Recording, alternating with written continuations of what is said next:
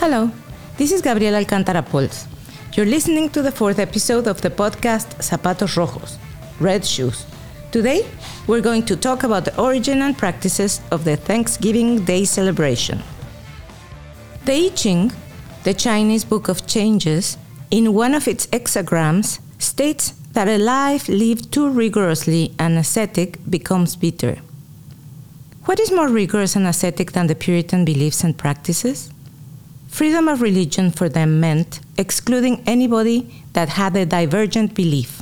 There are many romantic versions of the first Thanksgiving feast shared by the Pilgrims colony and the native dwellers, the Wampanoag. Feelings of shared blessings and camaraderie. The Encyclopedia Britannica says that the holiday associated with pilgrims and Native Americans has come to symbolize intercultural peace, America's opportunities for newcomers, and the sanctity of home and family. In the cold, crisp air of November, the Thanksgiving that we experience is masses traveling to meet with their families across the country to engage in the unhealthy act of binging until we feel sick. It's a family tradition.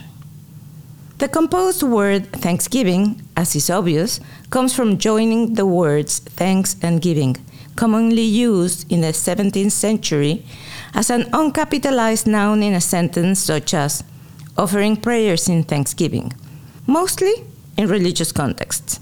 Thanksgiving didn't become a proper noun until the 1670s in the United States. The colony in Plymouth, that was established by the offshoot of the Puritan cult the Pilgrims, regularly celebrated Day of Thanksgiving, praying to God for the blessings they received. After the enactment of the Constitution, Congress proclaimed a National Thanksgiving Day, but after 1798, it was left to the states to proclaim it. Some states objected to Congress' involvement in a religious observance, so it became a partisan issue, especially thorny for the Southerners. The National Thanksgiving Day became more controversial than unifying, and it remained a tense subject until the mid-19th century when Sarah Josepha Hale, editor of the pioneering antebellum women's magazine God is Lady's Book, campaigned in favor of the holiday, promoting it as a unifying gesture.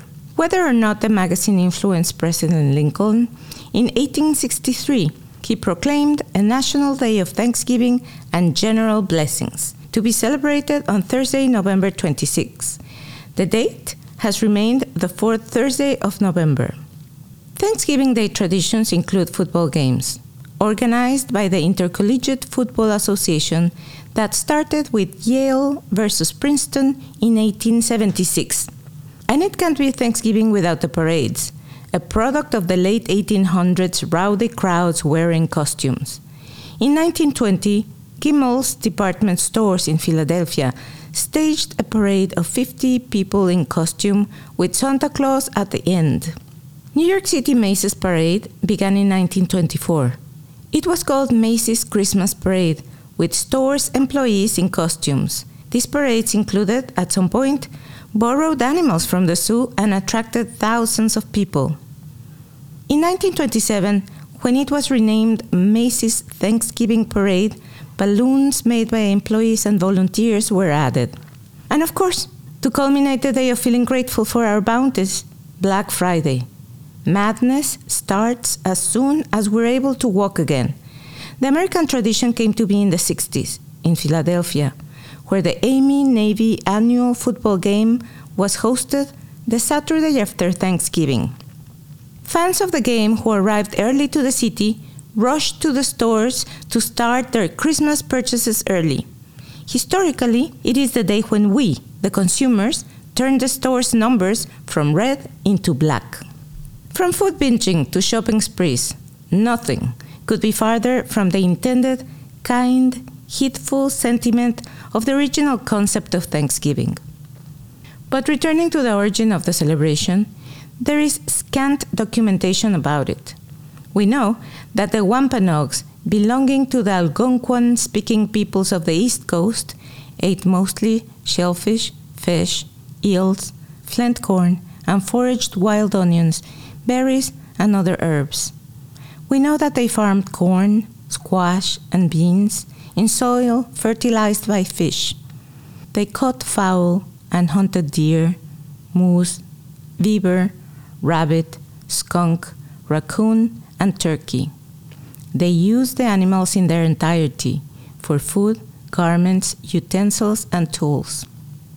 The Pilgrims, on the other hand, brought what is described in contemporaneous documents as meal.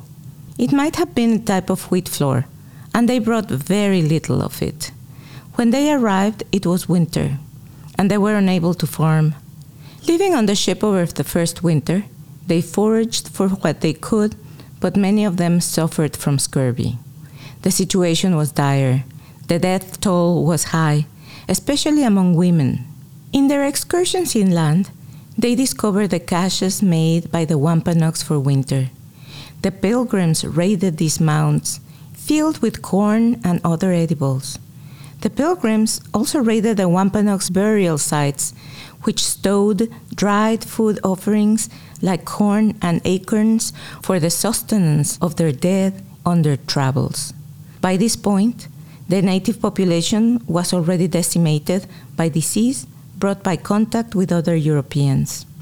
The stories of contacts, communications, and skirmishes between the Wampanoags and the Pilgrims vary depending on when and who wrote the story. One thing we know with certainty is that Tisquantum, a Wampanoag man who was lured along with another couple dozen Patuxet with the promise of beaver fur trade by the English explorer Thomas Hunt, was captured and then sold as slave. Tisquantum was sold in Malaga, Spain. A group of friars rescued these slaves with the intention of evangelizing them. Among them, Tisquantum traveled from Spain to England, where he learned English. Almost miraculously, he found his way back to America, where he was instrumental in the survival of the Pilgrims. He taught them what to hunt and gather, how to farm the Three Sisters, corn, squash, and beans, allowing them to survive in the inhospitable and unknown terrain they found themselves to be in. The first Thanksgiving, given the two contemporary sources that we have, and there aren't many comprehensive descriptions of the menu, mentioned cod and bass, another fish, waterfowl and wild turkeys, venison, etc., and a pack of meal a week per person, which when depleted was refilled with Indian corn. Edward Winslows, former governor of Plymouth's plantation, describes the meal and mentions that the Wampanoag shot 5 deer. That's all we know. The rest is conjecture. On a curious note, and because I come from the land of corn, where corn is our mother, I'd like to mention that the corn that the Plymouth Wampanoags grew, the so-called flint corn, has a very interesting story.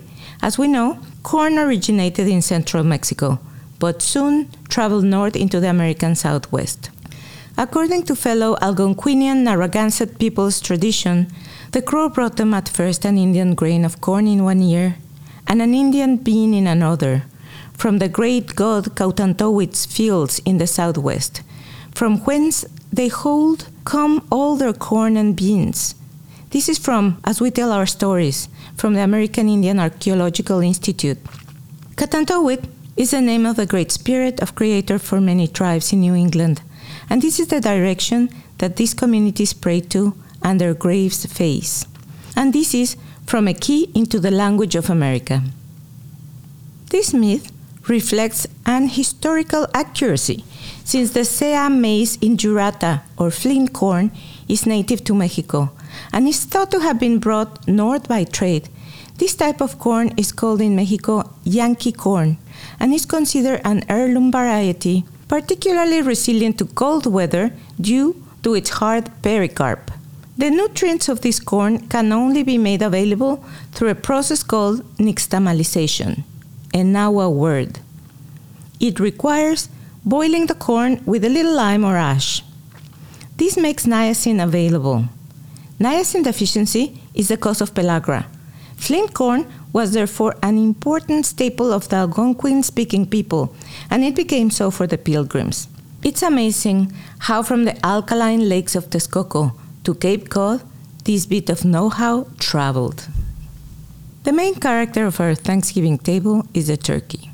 Over 50 million broad-breasted white turkeys will be eaten this Thanksgiving. The turkey that we buy in grocery stores has little resemblance with the New England's wild turkey. What we eat, mostly, comes from a type of turkey that is mass-produced in concentrated animal feeding operations. Cruel and unhealthy, but that's a different podcast. Heirloom turkeys, similar to the wild turkeys that were eaten at the first Thanksgiving, are leaner and gamier. The breasts significantly smaller, and when you can find them, they're a lot pricier. Unless you're a foodie or a fabulous cook, the reality is that the turkey that we eat is often dry and flavorless. It serves as a medium, a carrier for all the fixins: mashed potatoes, sweet potatoes with marshmallows, canned cranberry. Is it sauce? Is it compote? Gel? Anyway, stuffing made of white bread or stove-top stuffing mix, gravy, string beans with either Lipton or Campbell's cream of mushroom soup, and of course topped with Funyuns. And let's not forget, the Libby's pumpkin pie with ready whip, the joy of cooking, a menu to literally die for. Foodies and yuppies have elevated the Thanksgiving menu to incredibly complicated dishes. Do you remember the turduckens? A turkey stuffed with a duck, stuffed with a chicken, stuffed with bread from the 70s? A mouthful. In an effort to elevate American cooking, Martha Stewart has dictated how to cook a Thanksgiving meal in good taste and with only the best ingredients for decades. A series of Epicurean and gourmet magazines compete for the best laid, delicious, elegant, or even the most purist table. But as is the case with glossies, the reality is aspirational and rarely translates to everyday practices. Recently, I went to the local food co-op in a neighboring town. The food snobbery and cost of ingredients on display contrasted sharply with a long tradition of junk food that we tend to eat during the Thanksgiving weekend. I thought to myself, it's a class thing. No, it's an income thing. Industrialized food is the main staple of the American diet nowadays. Fresh produce and healthily raised protein are expensive choices not accessible to a large swath of the population.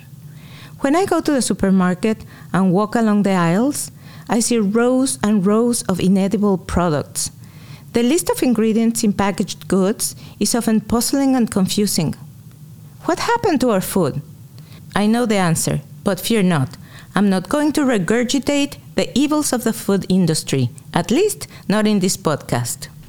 So, when food is no longer a matter of survival, but part of a cultural identity, even if it's killing us, should we go along with the tradition?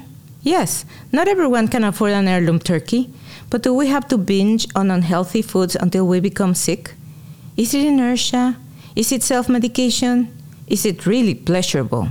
Oh, I almost forgot. It's a practice of sharing food with loved ones and feeling grateful for our bounty. This Thanksgiving, or Thanksgiving, as some Latinos call it, eat responsibly. Respect your gut, for it will make you pay dearly for the transgressions you commit against it sooner or later.